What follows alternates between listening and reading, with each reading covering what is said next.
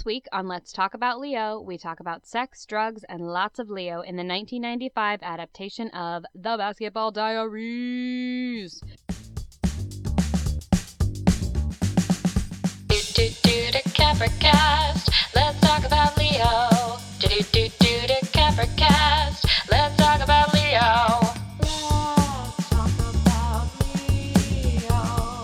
Do-do-do-do Capricast, let's talk about Leo.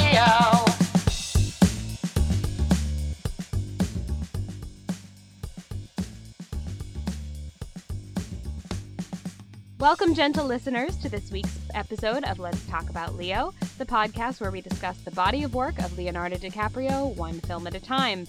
I am Meredith, and with me, as always, is my trusty sister and fellow Leo lover, Laura. Hello, Laura. Hello. Hi, how has your week been? My week has been, for Happy Valentine's Day, first of all. Oh, happy Valentine's Day. I love you so much. I love you so much. And also, one of the things that made my day good today was that I remembered last year when you brought me roses. I forgot about that. That was like one of the only Valentine's Day days that Mr. Meredith and I have been physically together in the same place. Yeah, and you came to my house and you gave me roses. We did, because we're really freaking nice. You are. It was so good that it made my this year good. It was so cold that we took an Uber, too. I remember that. And it was like, we didn't live that far from you. It was not that big of a problem. Yeah, that was very nice. I think it was like negative 10 degrees that day. It was awful. It was really cold. Yeah. So how are you doing? I'm good. You know, I'm pretty sleepy right now. It's kind of late. And I'm a little bit hungry. And you're hangry. I'm a little hangry, actually. So if I get mean, should I start talking about David Boreanaz right now? Oh my God, please don't, because I'm so confused about my feelings about him.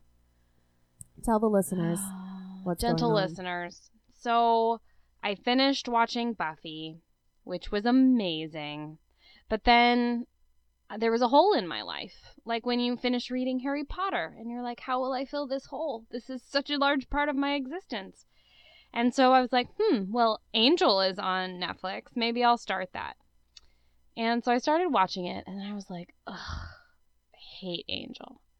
Ugh. I mean, honestly. I hate David Boreanaz. But then I was like, oh, but he's so hot. He's so hot. He's a very good-looking man. He broods. His eyes smolder. But then I'm like, oh, I think he might be a terrible person. And I had this whole, mixed up scenario in my head where he had, shown his peen to somebody that didn't want to see it, which is just, a, no pun intended, but a dick move. And it never happened. We researched it. No. It turns out he just, had some, light infidelity with, Tiger. Wait, it's so good. With Tiger Woods' #1 mistress.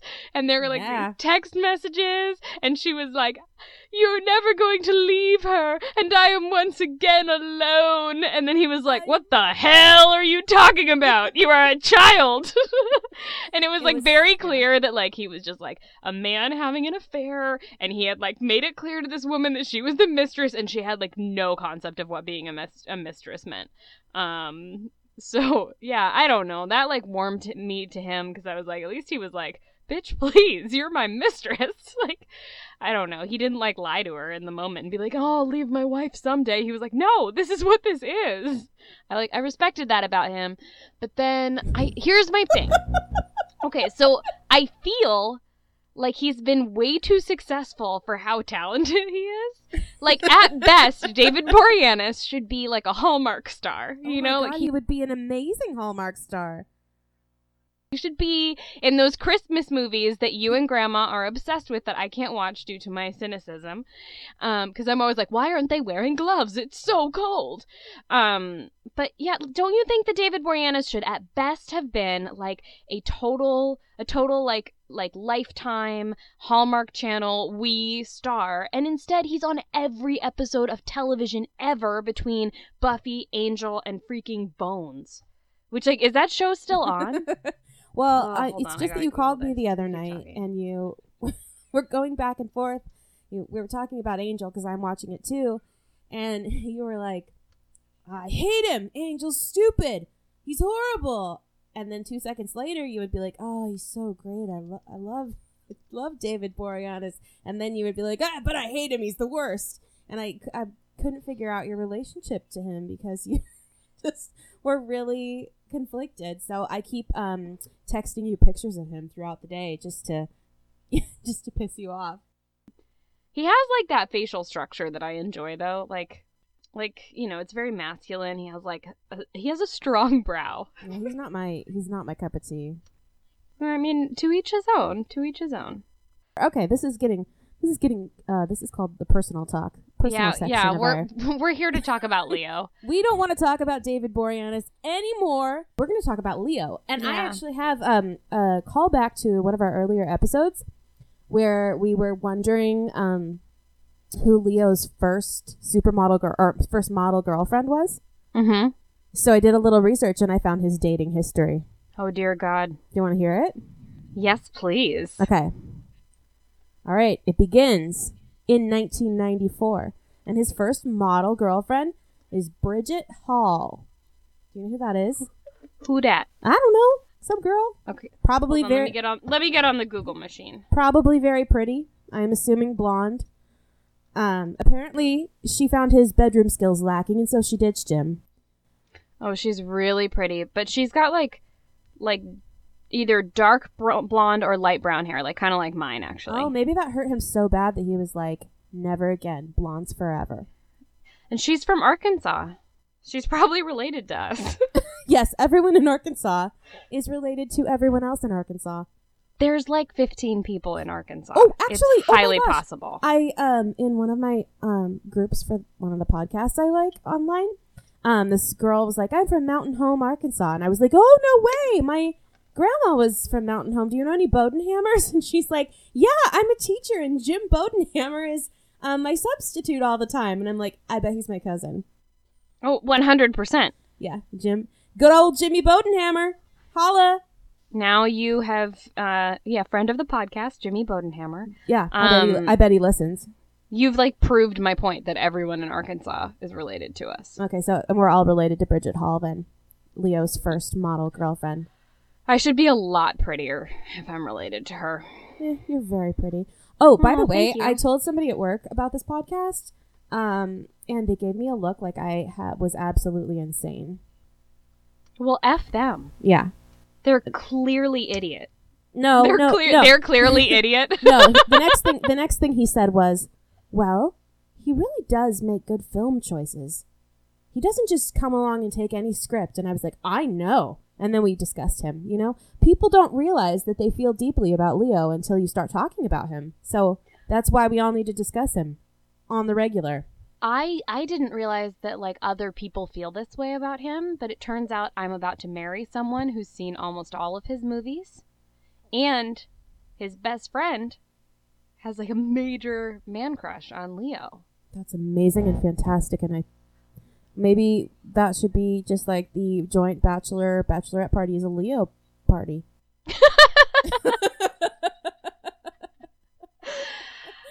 Okay, moving on, because we're only at girlfriend number one. 1994, Brittany Daniel, who is the girl who is in this movie, The Basketball Diaries, and she plays the girl that Jim has a one-night stand with, and she gives him drugs for the first time. Not super cool, but it was his girlfriend briefly, or at least while he was filming this.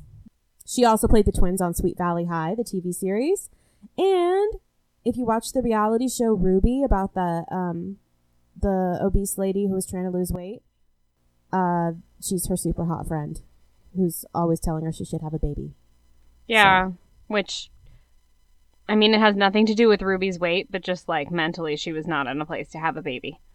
Well, yeah. And yeah. I wonder what happened to her. Anyway. Oh, wait, Brittany Daniels reveals cancer battle with non-Hodgkin's lymphoma. Oh, man. Oh, I hope she's okay. Sending you lots of healing vibes, Brittany Daniel. Yeah, remember that time you were with Leo. It will help heal you. I know. Okay, next one. 1995, Naomi Campbell, model number 2. I do not need to Google her. I know what she looks like. I know, and that's his second model girlfriend. He aims high. Mm-hmm. He reaches for the stars. He does not go to the gutter. Yeah, no. They dated very briefly in 1995, but they're still good friends, and sometimes they go on vacation together.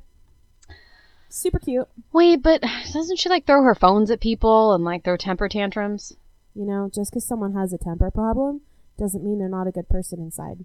That's true. I have a bad temper on occasion. Unless they're Russell Crowe, because I hate Russell Crowe.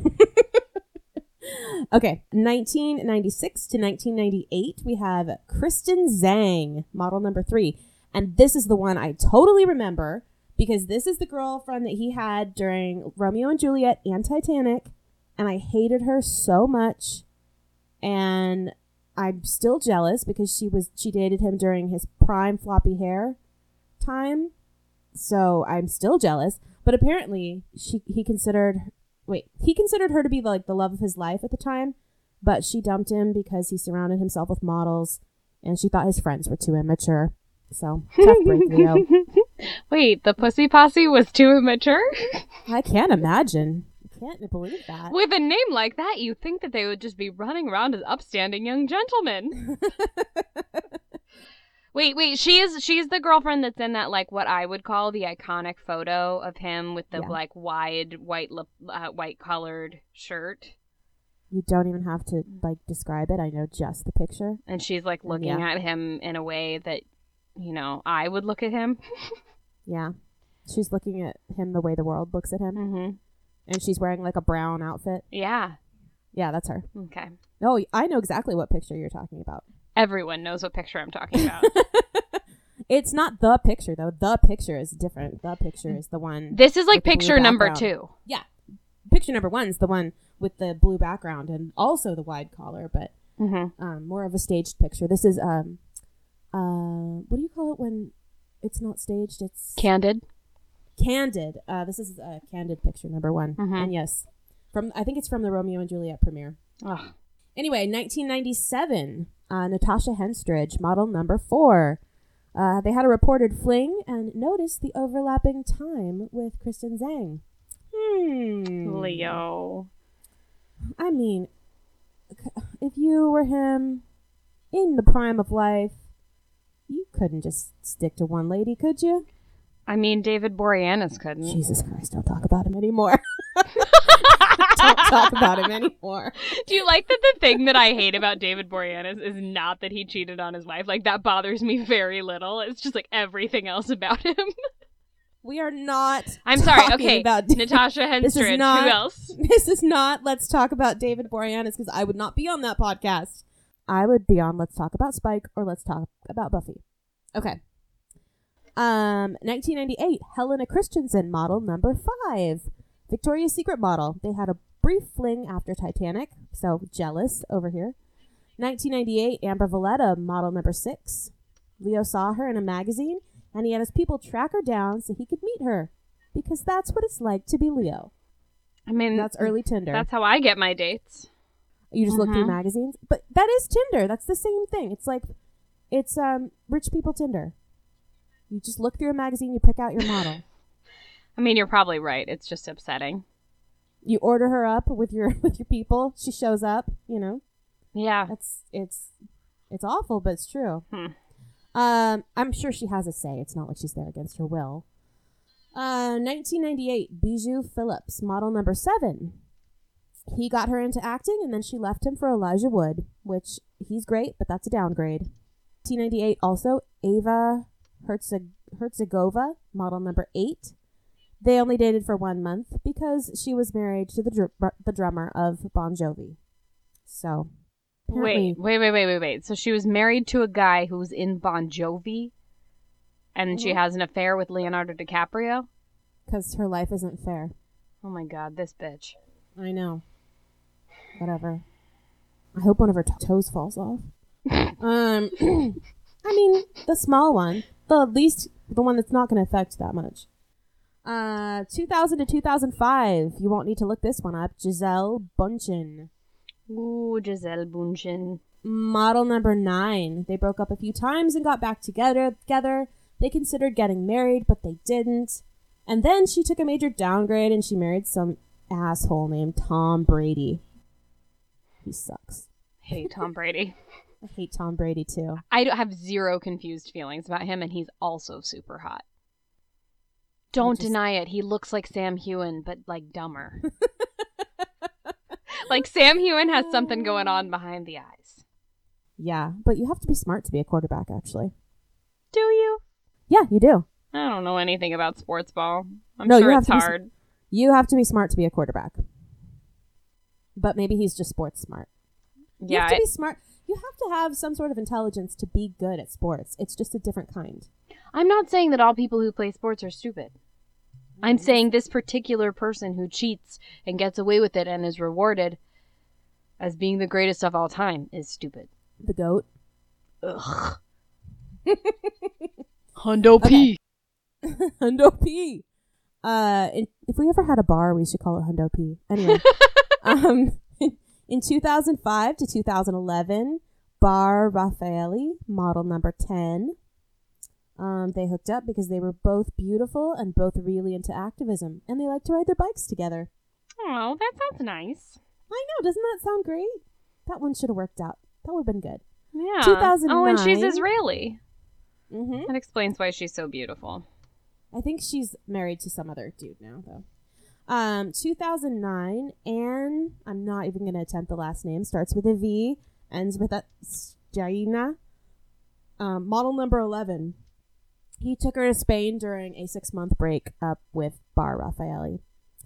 Because he can't just, like, have time alone. He's got to be, accompanied. That's how modelizing works. 2011, Blake Lively.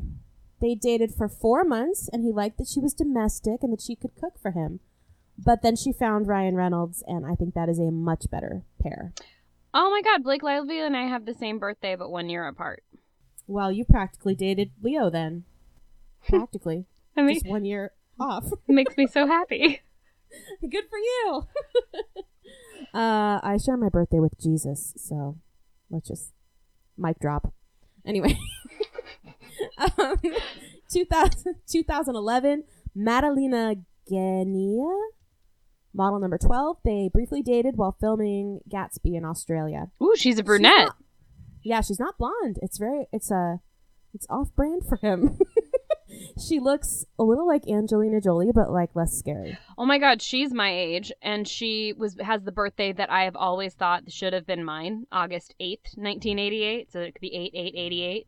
Oh man, that slut. That was mean. I'm just kidding. We don't slut shame on this show. I'm not shaming her for being a slut. I'm shaming her for having the birthday you want. Then call her a bitch. Same thing. Okay.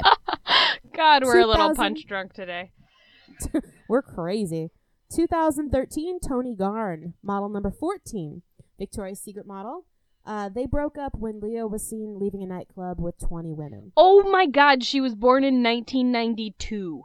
I don't really want you to read these years to me anymore. 1992. They make me feel like dying.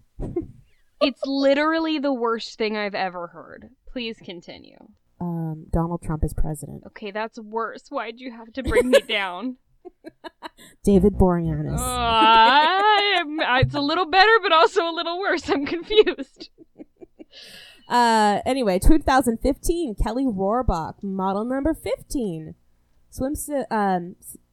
Why can I not remember what SI stands for? Sports Illustrated. Sports Illustrated swimsuit model. And I just wrote, nope, not the one. 2015, Rihanna. I hate her so much. And I'm going to deny that this ever happened. I actually don't think they ever dated. I think they were like friends who were both really attractive people, and naturally they made out. No, she said he was the best one on her list. On her F list? Yeah. Oh, that's nice. Good for you, Leo. Oh, that. I mean, good for Leo, but like, was this pre or post Drake? I have no idea. I don't like her. Also, though, like her ex-boyfriend is Chris Brown, so like. I don't know. Chris Brown like beat her in a car. He's like a terrible person. I know. I understand that, but I'm just saying I don't know what their, other life was like. Oh, okay. Keep going, please. Okay, yeah. I don't want to talk about her anymore. because it never happened. 2016, Laura Whitmore, Irish TV presenter. Great name. Pretty girl, but she was just a fling. 2016, Victoria Robinson, model number 16, 23 years old, and he took her to a Justin Bieber show. Oh, like he's honey, her dad or her no. creepy uncle. Here, I got some tickets to the Justin Bieber concert. Oh, I'll even wear a t-shirt. oh dear. Oh dear. That's weird. She's like, who's Justin Timberlake? He sounds Oh old. my god. No. No!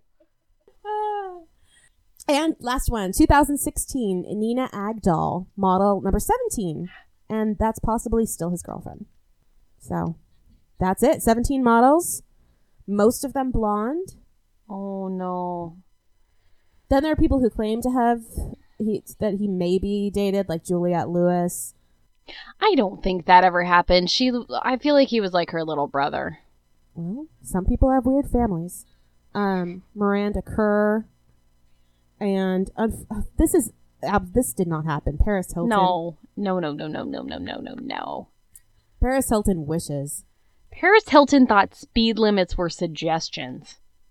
So anyway, so that's Leo's list of girlfriends. Those are the confirmed many. That is quite a little black book he's got there. He's like almost never dated a normal human. No, he's not. He's never dated a normal human. Yeah, I know, but it's really all just because he's so in love with Kate Winslet and he can't have her because she's married to Ned Rock and Roll, and therefore he can't have her, and he is sad, and he must surround himself with models. He's one of those people. Maybe she is one of those people who's like, I can't marry him. He's my best friend, because they don't understand you're actually supposed to marry your best friend. Yeah. And then they're like, we're more best friends than anything. I'm sorry. That's what you're supposed to be with your marriage person. That sounds, with your marriage person. I mean, there's a million different ways to be married, but like being married to your best friend is not a bad thing. It's friggin' ideal. Yeah. Okay. Anyway. I'd marry any of my best friends, but they're, I'm not attracted to them because they're all ladies and they're all in relationships. Kate. And yet again, I am alone. What the hell are you talking about? That's all. I said we that spend plenty of time together. What the hell are you talking about? Okay. Should we go on to the movie? To the movie at hand. Okay, so Laura, before we talk about the actual movie, could you please tell the fine people what we are drinking this week? We are drinking non-alcoholic beverages this week because we thought that there was enough substance abuse in this movie, and we didn't want to imbibe while talking about such a serious subject. I personally, right now, I am drinking the weirdest concoction. I'm drinking orange fizzy water mixed with fruit punch Gatorade. That is so disgusting. You would be surprised. That's like literally the grossest thing I've ever heard of in my whole life. It's because of my salt issues. I have to do it. I'm just drinking water. Yeah, well. Out of a glass bottle. If I don't have enough salt, then I get really sick, so. I know, but there's like better ways to get salt than Gatorade. Orange fizzy water. Yeah. Anyway. Yeah. Okay, so Laura, had my non-alcoholic cocktail here is called the Basketball Dream. Oh, that's pretty good. Nice job. Okay, I approve. Thanks. Had you ever seen the Basketball Diaries before? No. As we have established before, when choosing my own movies, I generally go with like something happy or sappy, and I tend to watch the same movies like 100 times in a row because I'm capable of enjoying them as much like the second time as the 35th time. I always enjoy watching movies 100 times. Mm-hmm. I'm pretty sure that I heard about the Basketball Diaries, though, and I heard that it was about drugs, and I took a hard pass, because that sounds really depressing. But I have a message for my former self. Laura, shame on you. This movie is fantastic, you ridiculous peasant. I like have this image of you as like a Dickensian matchstick girl being like, I won't watch the Basketball Diaries, and then like you like pass by in a carriage and like throw some bread at your face and are like, you should, it's great. You ridiculous peasant. Okay, not really. I mean, there were some really dark times in my life where this movie probably would have like put me over the edge in a bad way. So it's probably best that I waited to watch it. Yeah. But man, this movie's good. So good. Yeah. It's really, really good. You've seen it before, yeah? Yeah, I saw it before. I also read the book. I'm actually a very large Jim Carroll fan. Jim Carroll wrote the Basketball Diaries. Oh, don't call yourself large. You're average sized. Oh my God, that's such a dad joke. That's like when Dad called and asked what I was doing, and I was making a sandwich, and I said, I'm making myself a sandwich. And he goes, don't make yourself a sandwich. I liked you much better when you were a girl. I love that joke. Oh my God, he thought it was so funny, and I think I hung up on him. I was so upset. Anyway, so you're a big Jim Carroll fan. I love Jim Carroll, Jim Carroll wrote the Basketball Diaries. Leo plays young Jim Carroll in this movie. And I read the Basketball Diaries right after college and watched the movie because I had taken a class called my last class in college was downtown art, literature, and music in downtown New York from 1960 to 1980. So like basically the greatest class in the history of the world. And we read another one of Jim Carroll's books, Forced Entries, which I actually like a little better than the Basketball Diaries, but you know, the Basketball Diaries are still amazing because he was so young when he wrote them. But yeah, I watched the movie, I read the book, totally loved it. Jim Carroll is one of my favorite American writers, and I like his music. I pretty much just dig like literally anything that Jim Carroll did. Sadly, he is no longer with us, but he lived like a really long life for someone who did as many drugs as he did. I think he was 60 when he died. Which is a lot longer than I would have expected him to have lived. Yeah, he probably should have died at like 15. Yeah. Yeah. But okay, what were your expectations of this movie? Since you had not seen it before. Well, you know, ordinarily in like drug movies, there's always like, there's kind of a formula. There's like the normal person and then they get into it. Then there's like a period where it's so great, you know, and everything's fun and you're like, man, drugs look amazing. And then all of a sudden there's like, they fall off a cliff and they are like, you know. Like a metaphorical cliff? Yeah. Oh, okay. Or a real one. I don't know. I mean. And it ends up being like a nightmare, you know. And I was just expecting it to be kind of like that. And it was, but like way better. I mean, not so much I liked that they didn't glamorize the drug use. There was like a very short period when it was like he felt like it was a good thing. Very short, like one scene. And in other movies, I feel like they dedicate a lot of time to that period when the people are enjoying being addicted to drugs. Yeah, like so I was kind of i.e. The Wolf of Wall Street. Oh, I can't wait for that. But I haven't seen that. But yeah, I expected like more formulaic, kind of like that, and very depressing. And I expected him to die because Leo dies all the time. I obviously didn't really have any expectations of it because I'd already seen it. But yeah, I loved this movie. It's one of my favorite movies, and like, it was like visiting an old friend because I have this weird history of like exclusively reading drug-fueled writings for long periods of time. But I like Jim Carroll in particular, and like other writers out there have this way of like making me understand drug use because it's like just nothing that I've ever had any interest in. Like, I don't even like to take Advil, and I like had a bad experience with morphine in a hospital once, so I'm like, no, I'm good. But like, they have this way of like normalizing it and not glamorizing it, but also not making it this like reality TV disaster. Like, they have this way of writing about it like it's just their existence. So anyway, I mean, I really enjoyed going back and watching this movie and as a grown-up. And The Basketball Diaries, great book. If you haven't read it, you should. And Leo does such a good job in this movie. Amazing job. He's so good. Like, I don't think I registered when I first saw it, like, how good he is.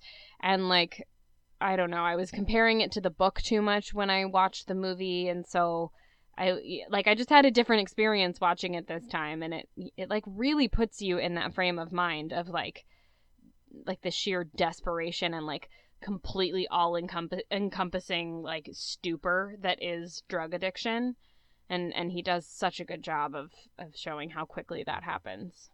Super quickly. Do you want to tell us about this movie? Yeah, I'd Please? love to.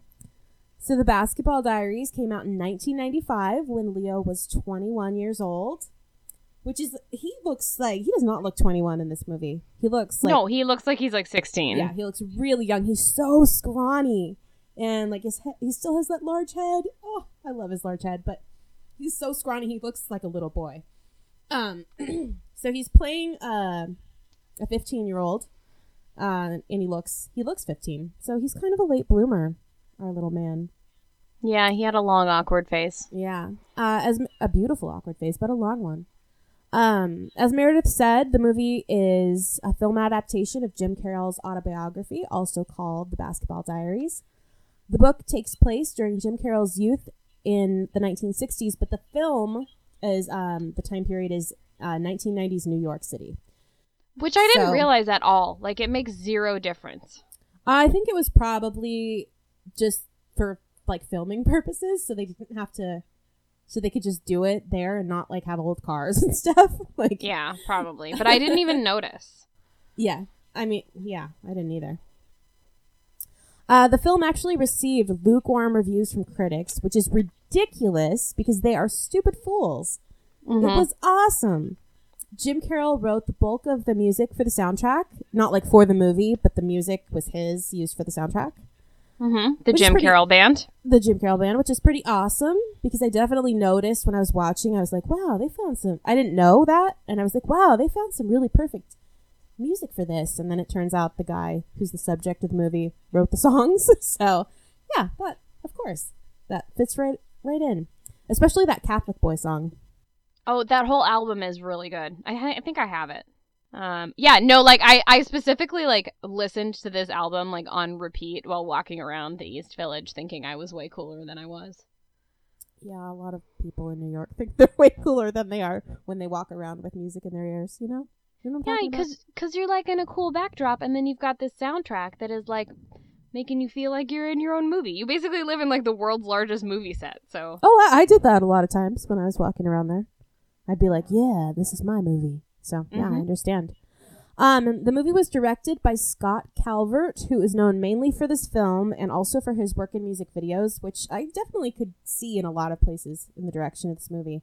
Mm-hmm. Sad fact, though, Scott Calvert is no longer with us. He committed suicide in 2014.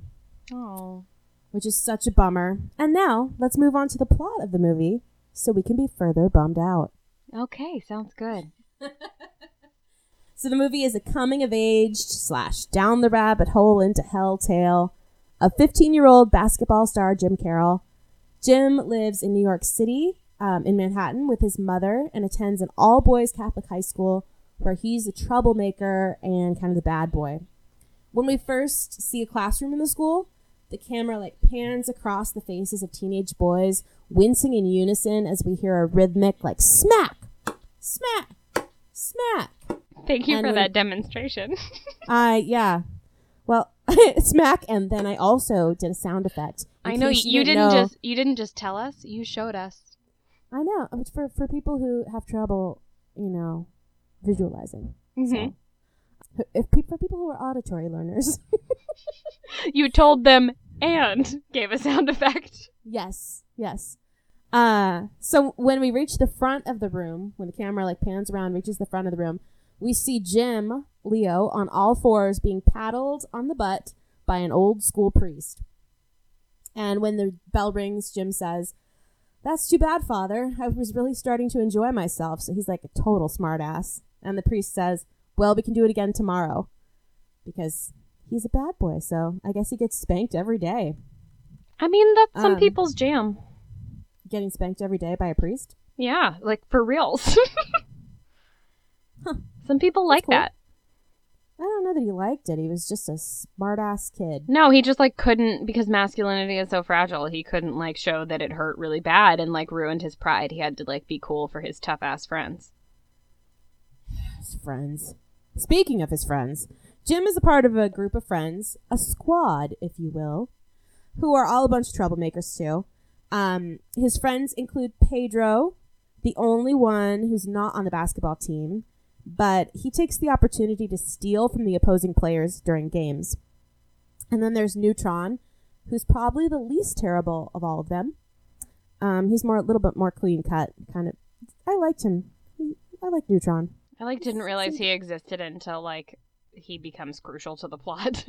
Well, because he pieces out, you know. Yeah. Later. He's sort of in the background. He's not at the forefront. He's on the Maybe that's why I periphery. like him.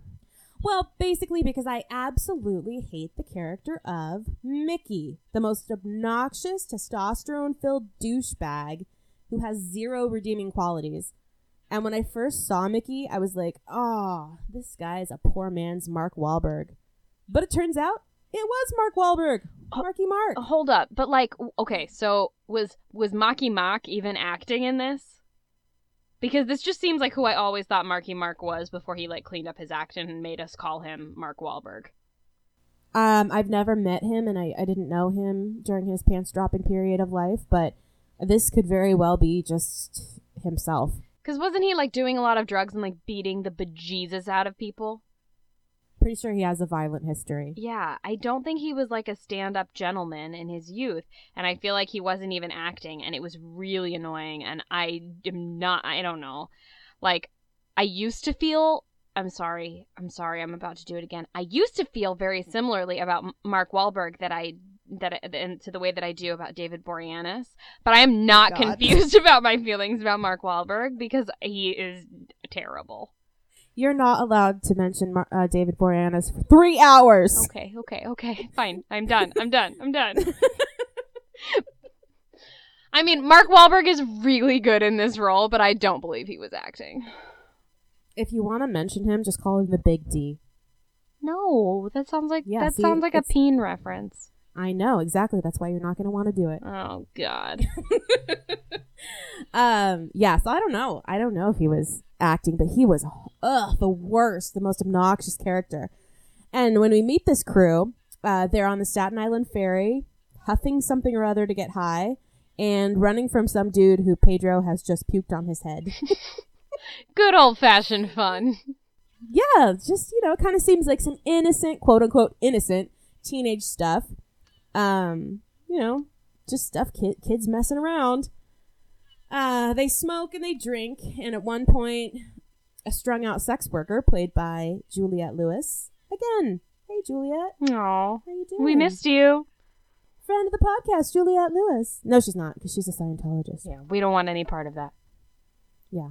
So anyway, she's playing a sex worker, and she offers them her services for $15. But they mock her, and they call her a dopehead, and Jim... he first says, like, yeah, all 4 of us, what do you think, guys? Which I was like, no, I don't want to see this. But then he pours chips on her head and sends her away. Also, like, I know your worth, girl. $15? $15. No. Nah. Much more. $150. She's like a good-looking chick, even though she was really sweaty and couldn't open her eyes or stand up straight. Yeah. I'm just saying. Yeah, $150. No less. I don't really know how, like, sex work pricing works, but I think $15 either, is selling yourself a little short. I remember when I first saw Pretty Woman, and I forget how much he pays her. He's like it's like $3,000 a night or something. No, it's like $3,000 for, like, the whole thing. Oh, okay. And I was like, that is so not enough. Yeah, she didn't know her worth either. Wait, I'm looking it up. It's not telling me. Oh, yeah, $3,000. And she's like, woohoo! And I'm like, girl, this guy is staying in, like, the crazy penthouse in this crazy place. Aim higher! Like... $50,000, no less. And he probably would have come down to, like, 20. Know your worth. That's all I have to say. I mean, I would be a high-priced call girl. I'm not. Gentle listeners, when entering the field of sex work, know your worth. Yes. If you're considering that career path, just keep that in mind. So anyway, Jim also has a best friend named Bobby who is battling leukemia. And Jim and Bobby have been best friends since they were 3 years old. They're basically brothers. And the way that the friends talk about him, that the group talks about him, Bobby used to kind of be like the ringleader of the gang. Like they mentioned a lot of like pranks he used to do and stuff that they thought was like super cool, like lighting bags of dog poop on fire. Teenage boys think such weird things are cool. Yeah, they were like laughing about that, like it was so creative, like no one had ever done it before, and it was super hilarious. Man, I don't even know what I would do if I had a boy. I'd just like shake my head and send him on his way because I don't understand. Like don't even think about it. It's too stressful. Okay. Jim is the only one of the friends who visits Bobby in the hospital. And he does things like bringing him some fun pictures of a lady getting it on with a donkey. Aww. Because that's what you bring your friend who's suffering from cancer. Weird bestiality porn. Yeah. I'm sure Bobby would have just been pleased with like some boobs. I don't think Bobby wanted any of it. Bobby didn't feel very good. Yeah. And Jim also busts him out of the hospital and takes him on like a wheelchair joyride through the streets of New York. And finally, they end up at a peep show because nothing says bonding like watching a woman in pasties and a string leotard dance around you for you and your buddy. But Bobby doesn't really enjoy himself there. He sees like a look of pity on the dancer's face when she sees him, and maybe a little bit of disgust because he's bald, he's no eyebrows, he's kind of starting to like get emaciated. He looks very unhealthy, and she looks at him just kind of like, ugh. And so he gets upset, and he makes Jim take him back. And Jim says, next time we won't go there. And Bobby says, well, there won't be a next time. Which you took to mean just like he's saying that they won't go out again, right? And I thought that it meant that he knew he was going to die. Yeah, I don't know why I didn't see it that way. You're probably right. I just thought that it seemed like when Jim's like, oh, yeah, next time. And Bobby's like, there's not going to be a next time, like, because I'll be dead. I just kind of took it as him, like, choosing not to live anymore, but not necessarily, like, accepting actual death. Yeah, but that passage in the book is, like, one of the most... All the passages about Bobby are, like, really intense. Like, I distinctly remember them. They're really intense. And the whole storyline with Bobby is really intense. And I'd kind of... it either, like, went over my head, or I'd kind of forgotten that this is, like, actually a grief narrative about how destructive grief is when you have no support system and nobody like teaches you how to manage it, and all of the systems that are in place completely fail you. Well, you said that in the movie he's 15, but you said in real life he was 13. Yeah. Jim Carroll was 13 the first time he used heroin, and it was right after Bobby died. So yeah. So he wasn't actually that much older than I was when Adam died. No. Yeah, I was 10. So yeah. He wasn't that much older. Not in real life. No. Yeah, not in real life. But in the movie, he was older. Yeah. Okay. All right. So speaking of his support system, the adults in Jim's life are his mother, who is, oh my gosh, why can't I think of the word? Housekeeping. A housekeeper. Oh my gosh. She's a housekeeper at a hotel. And she really does try. Like, she wants him to get a job so he'll stay off the streets. But she's a single mother just trying to make ends meet. And she has no idea what to do with him. And he also is friends with a man named Reggie, who he plays pickup basketball games with on the weekends. Played by Ernie Hudson. Mm-hmm. Where is he from again? Who you gonna call? Ghostbusters! There's a ghost at my work right now. No, I don't want to hear about it because I'm in a dark pantry by myself. Okay. I'll tell you later about how I pressed 2 copies and 21 came out. Okay. A man named Reggie And then Swifty, who is his creepy as hell basketball coach. Played by Bruno Kirby. Yes, Jess from When Harry Met Sally. So he really doesn't have... And then there's, of course, like the priests at his school, but they're really just there to punish him, and they're not very helpful. So he really doesn't have any supervision or strong role models at all. So Jim and his friends like regularly drink and do the inhalant thing, but they aren't really into anything more than just causing like general mischief. And in a scene with the four main guys, Jim says that each borough has a test, and I forgot what the other boroughs were besides Brooklyn. It's a test to see how tough you are. And Brooklyn's is to burn a cigarette down to the filter on your arm without wincing. Meredith, have you completed this? No, I have not. I don't know if this is real. I'm gonna have to ask around. It seems like the kind of foolish thing that people would do. But no, they don't make you do that when you move here and you get your requisite pair of Ray-Bans. They didn't. I mean, nobody approached me when I was there and asked me to burn my skin. Yeah, but Brooklyn's like a whole different place now than it used to be. Like, maybe there's a new test. I'll see if I can figure it out and I'll report back. Possibly not a real thing anymore. But in Manhattan, the test of toughness is to jump into the crap-filled river off of a cliff. Mm-hmm. So the boys go up there and they're enjoying a day in their underwear, just lounging on the side of the cliff in the sunshine, getting ready to jump. And Neutron tells Jim not to tell the other guys, but he has a surprise for Jim later that night. So after mooning the ferry that goes by... As one does.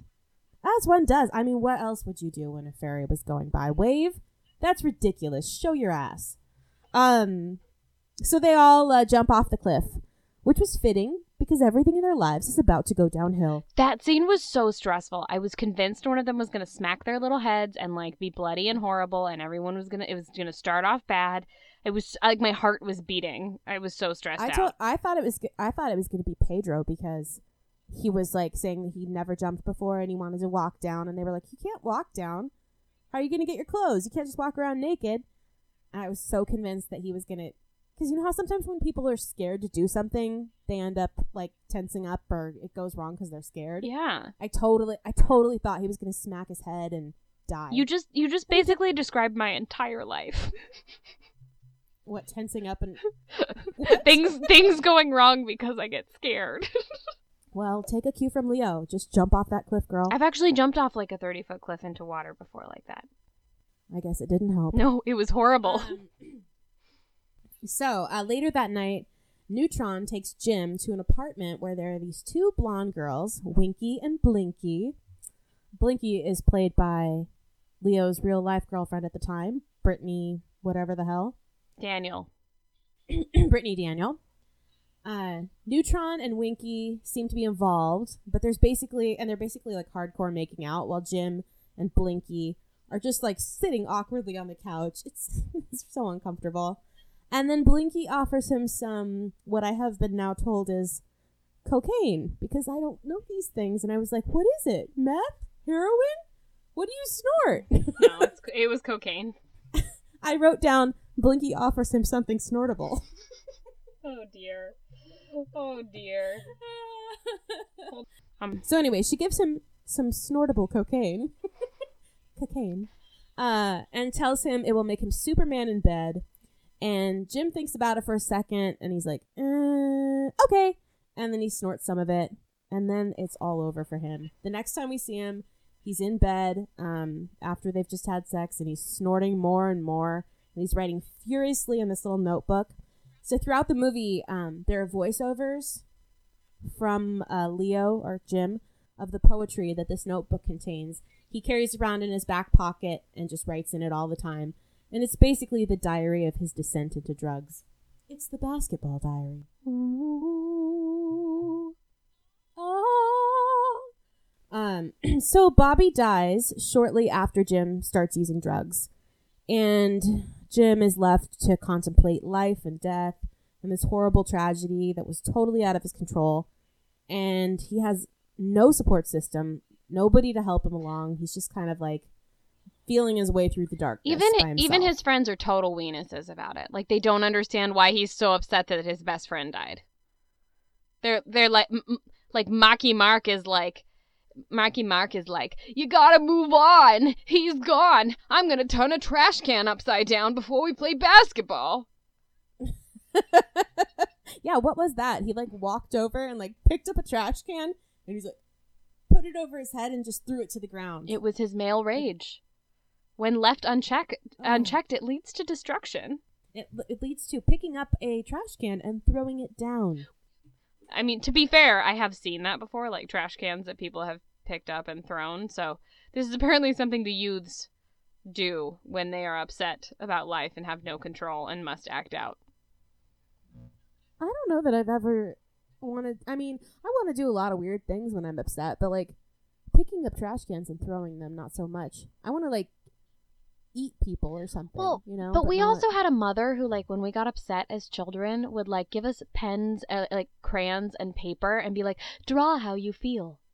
Or she'd take us into a corner and be like, think through your feelings. Use your words. Yeah. How are you feeling? So we had, like, more support than most people get in a lifetime. We had so much more support than poor old Jim Carroll. So yeah, there's a scene when Bobby dies where Jim is entering a church, like a big Catholic cathedral, walking down the aisle, and there's just a casket there, and Bobby's laying in it, and he has to look at his best friend, and he's basically kind of shocked at how small he's gotten and how he looks like a 60-year-old man, even though he's only like 15. It's very sad. It was really sad, and Leo did a really good job with it. And strangely, like the voiceover did not bother me as much in this movie as I thought it would. But I think it's because it's sort of like, we'll talk about this with The Great Gatsby when we get to it, but it's sort of like you're not going to do better than Jim Carroll's words. So like, why not use them? Yeah. But Leo had like it wasn't like Leo had just learned the words and was like a teenager acting. Like, he really understood what these words meant. And he, Jim Carroll like appears in this movie, so he obviously met him and like spent time with him and had chances to like, get some sort of insight into Jim's life experience. I want to be a fly on the wall in that room. What I wouldn't give. I'd be a bed bug. I'd be anything.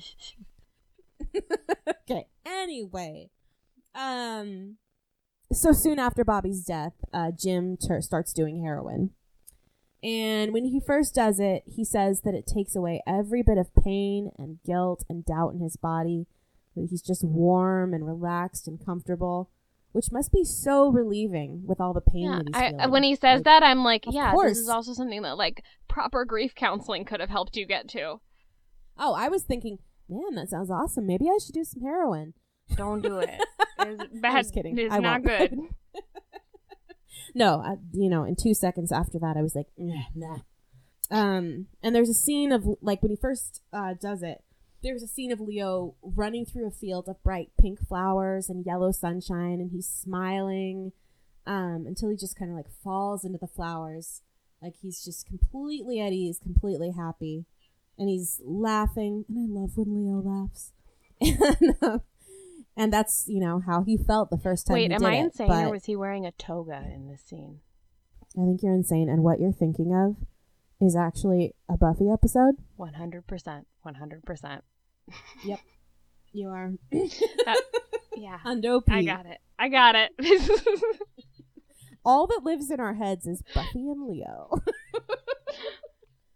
So he does it for the first time, but then as Jim writes, he starts doing it on Saturdays because it makes him feel cool and important, and then he starts doing it on Saturdays and Tuesdays, and then Saturdays, Tuesdays, and Thursdays, and then it has you. And he says, every tough guy on the street corner says it won't happen to him, but it always does. I think that this should be like required reading. It totally should. Remember how they used to make us read Go Ask Alice? They should also have you read the Basketball Diaries, because I think, like, because sexism, like, dudes don't pay as much attention when they're younger to Go Ask Alice. Like, it doesn't freak them out as much because so much of it is, like, a female experience. But this is like, it's not as cool as you think to like do a lot of cocaine and sleep with weird girls. No, it's not. I mean, I don't know. I've never done that. Maybe it is really cool. Me neither. Well, I don't think it's cool at all, so it's probably cooler than I think, because I don't think it's cool. Okay, here's the thing. It's probably super cool until it goes bad. But I think, like, maybe the main reason that I didn't notice that this movie, like, didn't take place in the 60s like the book does is that there's zero mention of, like, HIV or AIDS. Like, whatsoever. Yeah, and they're, like, sleeping with random people. There's sex work involved. There's, you know, like, needle sharing. And it's, like, never mentioned. Like, never brought up. Well, they even talk about sharing needles. Like, they're sitting in, like, the basement with Mickey and Pedro, and Jim gives him, like, a bottle to drink off, and Pedro wipes the outside of the bottle, like, the lip of the bottle, and Jim's like, you wipe that, but you don't even, like, think twice before you stick a needle in your arm? Like, so, yeah. That was, like, as close as it got to being like, hey, sharing needles is bad. So, from the time that he starts doing heroin regularly, Jim's life quickly falls apart. He's pale, he's sickly, he gets withdrawals that leave him sweaty and vomiting. He starts getting in fights with his mom, being violent towards her. He and his friends start a life of crime. They start mugging people. They mug an old lady, which is so horrible. The worst crime is, like, the one... There's two that are just so unbelievably stressful. I forgot how stressful this movie is. But, like, the candy store... Yeah, let's talk about the candy store situation. I could not even watch the scene. Here, okay, so they need money for drugs. They're also pretty hungry, so they break into this candy store and start, like, stealing some stuff. Like, they're trying to get money, but they're just looking for anything. And Pedro, just being Pedro, just starts making himself a sweet milkshake. And... Well, because he's super high and he just wants something yummy. I mean, who can blame him? Milkshakes are wonderful. I'd make myself a milkshake under, like, any circumstances. Free milkshake. Yeah, exactly. And, like, a real one with the machine and everything. So anyway, Pedro is just making himself a sweet, sweet milkshake. Jim and Mickey are, like, you know, robbing the place. And then Mickey breaks open the cash register, realizes there's zero money, but there's a gun. So he starts playing freaking Russian roulette with his own head and then Pedro's head. Well, first he's running around, like, pointing it at everything. Like, ha ha ha, this is so great. And, like, I couldn't even watch. My hands were over my eyes with just, you know, like, with just my fingers parted so I could barely see through, because I was so certain he was going to shoot somebody in the head. Oh my God, I know. It was one of the most stressful things I've ever seen. It was so stressful. I mean, props to Marky Mark, because, like, you did a good job. You really stressed me out. And he gets across that, what that scene is meant to do is, like, show you that these characters care about nothing but drugs. Like, they literally do not care if they live or die. They don't care about leaving their friends behind. All they care about is getting high. And that's what that scene is meant to do. Yeah, because after they rob the place and the cops come, they just leave Pedro and he gets arrested. Yeah. They leave him on the floor there, and the cops come get him, and they're Jim and friggin' Mickey are out the door. Yeah. Yeah, and then the other crime that is so awful is when Mickey and Jim, they go to Washington Square Park, where one would buy heroin, I have heard. And you don't do that. I don't think you do that anymore. Where I get my heroin. Actually, the first time I sat down for lunch in the park, someone did try to sell me something. I think it was heroin. I don't remember. Or they asked me if I had any. I don't remember. There was something like that. But anyway, so they buy some heroin from this dude who they've never bought drugs from before. Jim's like, this is so sketchy. And Mickey's like, no, everything's cool. Yeah, who's the smart one? Leo. Leo knows what's up. They, like, taste the heroin, which I don't really understand how you determine the quality of heroin. But, they taste it, and then Mickey's like, it's good. And he gives him this drug dealer $35, and then they walk away, and he tastes it again, and he's like, oh, I screwed up, it's terrible. And then chases him down with a gun, chases him up to the top of a roof, and then the guy falls off and dies. And Mickey, being a stand-up gentleman, runs away and leaves Jim there. but he gets his butt kicked by some bikers who hold on to him until the cops get there, and he gets like 25 years in Rikers. Yay! Rikers! So, yeah, Mickey disappears, thank God, because he's obnoxious. Ugh, the worst. He has a punchable face. Yeah, and then Jim, Jim hits a stroke of good luck when it starts out bad because he is, like, basically passed out, almost frozen in the snow, like, peed all over himself. So much. What are we skipping? Oh my God, we're skipping so much. Oh. Okay. The whole thing about we really can't talk about the whole thing now. Okay. So, before we talk about Jim's savior moment, yeah, you were skipping like to the end. I know, I'm so tired. Listener, she has no dedication to the podcast. Just kidding. I'm sorry. Okay. I told you I was hangry. Anyway, so Jim's drug use starts to affect his schoolwork, and he sleeps during class, and he has a fevered dream about entering a school in a black leather trench coat, all black with heavy black combat boots, and he has a big ass gun with him, and I don't know what kind because I hate guns, but it's really big. And he goes into his classroom and he starts shooting the students as they cower from him. He shoots like 6 kids. And then he turns the gun on the priest, and then he wakes up. This scene was actually like a really big deal because it brought on a lot of lawsuits. This movie happened like 4 years before Columbine, but it was named in lawsuits of some of the victims' families. And in another school shooting, have you heard of the Heath High School shooting? No, I have not. Okay, it happened in 1997, so it was like 2 years before Columbine. And apparently this 14-year-old gunman went into school and shot members of his prayer group. And he said that this specific movie, that scene in the Basketball Diaries, caused him to do it, along with pornography, computer games, and natural-born killers.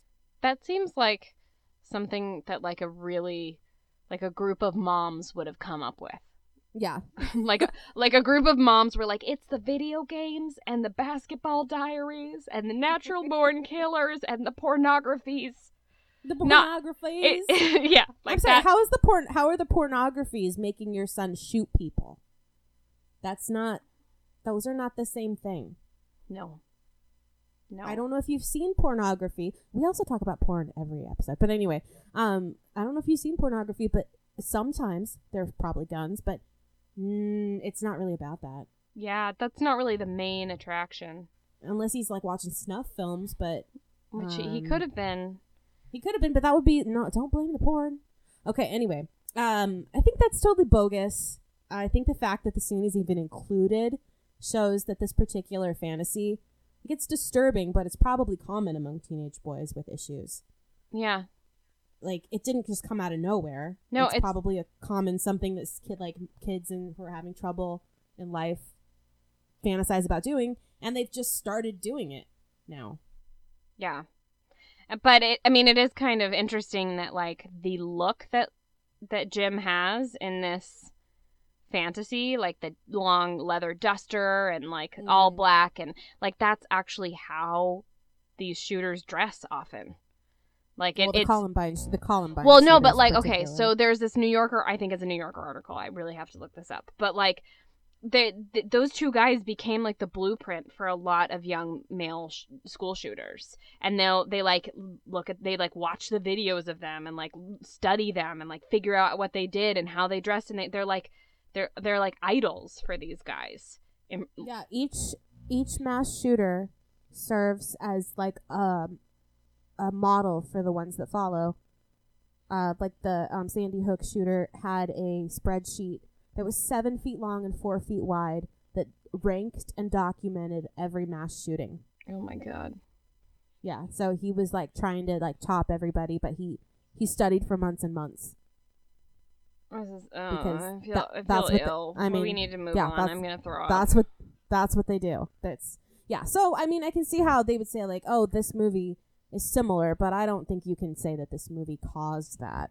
It's also a free speech issue. Yeah. So one night, he's found out.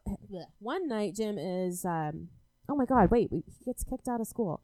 Okay, so he's doing so much drugs. He's doing poorly in school. He's doing drugs during his basketball practices. He starts leaving the practice to go to the bathroom to do heroin. And his coach, one of his quote-unquote role models, Swifty, thinks this is a sign that Jim wants to have a sexual relationship with him. I mean, that's how I always signal people. I just go to the bathroom a lot. Hope they follow me. I just get up and go to the bathroom, and I just give him a quick look right before I go. And then I wait, and then I come out 5 minutes later, and then I go back. Mm-hmm. Yeah. No, this guy doesn't think like, hey, maybe the kid's on drugs. He's like, no, kid wants me. Oh, it's so gross. Anyway, he gives him $40. He offers him $40 for the relationship and ends up giving him $40 to keep quiet. And then Jim gets kicked out of school and off the basketball team because of the drugs, and he ends up living on the streets. And one night he's found passed out in the snow, covered in his own urine and almost frozen to death. Meredith, who finds him? Reggie! Ernie Hudson. The old basketball pickup game partner. And what does he do? He takes him to his apartment and he, like, cleans him up. Or no, he lets him sleep it off first. And then... Yeah, he leaves him in his own urine. Yeah, he leaves him in his own urine.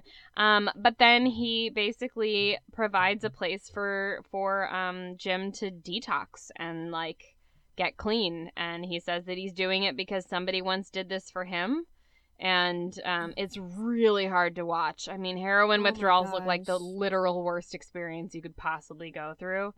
And yeah, these are like the roughest withdrawal scenes I've ever seen. Yeah, they're really, really hard to watch. And yeah, so the symptoms of heroin withdrawal are sweating, anxiety, panic, depression, feelings of heaviness, cramping in the limbs, which is why he's like screaming that his limbs hurt, nausea, vomiting, sleeplessness, restlessness. But when you actually see him going through it, it's like so much worse than that. He's pale, he's snotty, he's drooly, he's throwing up, he's crying, he's screaming in pain, pounding the walls, and he at one point tries to escape on his hands and knees, but Reggie has like parked himself in the door frame and he won't let him out. A+ work by Leo. oh, it's so good. It's so good. How could you not just be like so enamored with him after seeing that? Even with all the snot all over his face. I mean, Anne Hathaway won an Oscar for having snot on her face, so yeah, Leo should have gotten an Oscar. So Jim starts to get a little bit better, but then Reggie has to leave the house, and Jim goes straight back to the streets. And this time he turns to sex work in a dingy bathroom, and that's where he gets the $35 that buys the bad heroin that causes Mickey to kind of get that guy pushed off. He doesn't push him off the roof. The guy falls, but he basically backs him off the roof. Yeah, at gunpoint. He kills him. Yeah, he kills him. So then Jim goes back to his mom's for what is possibly the most heartbreaking scene I've ever seen. He's just asking for her help. She has the door chained but unbolted so he can just get his hand through. He's begging her to help him. She's saying no. And then he asks her to hold his hand. I started crying. Well, wait, he's not asking for help. He's asking for drugs. No, he's asking for... Well, I mean, he's saying he's asking for help. He's saying... Yeah, but what he means is he means give me drugs. No, yeah, he's not asking for help to get clean. He's asking for help, like, because he needs money. Okay. Yeah, that kind of thing. He's not asking for, like, oh, get me clean. He's like, I need $20. But he puts his hand through and he's like, hold my hand. And then she holds it. She's looking at it like, oh, this is my little boy. And then he like instantly turns violent and starts like pounding on the door. She has to shut him out. And then he's just sitting in the hallway, ugly, crying, all out. He has nothing left. He's basically like almost dead. It's so horrible. And he does such a good job. I love him so much. So then she calls the cops on him. He gets arrested. You want to talk about the end there? No, you talk about it. I'm tired. He gets arrested. He goes to jail for prison for 6 months, and he gets sober in prison. And he starts reading back over his old diary that he wrote while he was on this drug journey. And he starts writing again. So the next time we see him, Jim looks amazing. Like top-notch Leo. Like an inch from Titanic Leo. It is an inch from Titanic Leo. It is so close. He's healthy. He's super hot. His hair is floppy, long, and amazing. And anyway, his friend Pedro shows up and asks him to go get high with him. And Jim says, no, I got something to do. And I was like, oh, it's going to be AA or NA or something, or some sort of step program. But nope, he is doing a performance of his writing. And the people loved it. And I don't know if you noticed this, Meredith, but there's a woman in the audience who appears to be a time traveler from 1902. I'm telling you, there's time travelers all over New York City. I see them all the time. Yeah. She's totally dressed like a suffragette or something. Yeah, there's like always these weird people who are like, they look very confused and they're like trying to find their way, but they're dressed like totally wrong for the time period. And they look like they never have cell phones. And I always just whisper, what year are you from? I know. But yeah, this lady, she's like, I think I'll go to this spoken word poetry thing. A poetry reading. How great. Anyway, oh, great. And then he's talking about like his drug times, and she's like, huh. Anyway, you can see in the back, Reggie's there. He's smiling. He's proud. And that's the end of the movie. Reggie is so top notch. Also, like, Jim Carroll, one of his jobs was managing Andy Warhol's theater. So he was that's like, awesome. He was in that whole scene. Reggie is the one adult in this whole thing that didn't fail Jim. Yeah, and a lot of, like, his mom didn't intentionally fail him. Like, the priests intentionally failed him. But, oh, yeah.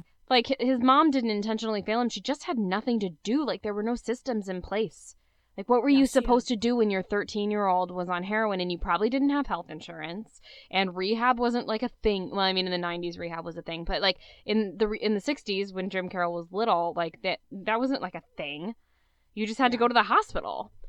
So, how many Oscars would you give Leo for this performance? Oh my god. This movie made me fall in love with him again. Not that I wasn't before, but like this is like we're getting to the prime Leo time. This is the good stuff. And I give him 10 out of 10 Oscars. I'm going to one up you, and I'm going to say this performance goes to 11 Oscars. 11? It's really, really good. It like sticks with you for days.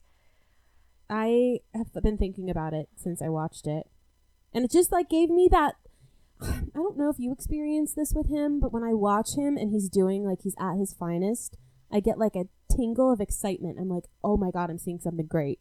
Yeah, he's one of those actors. You feel like you're like really experiencing something profound, and I'm just like so excited that we are alive at the same time as him.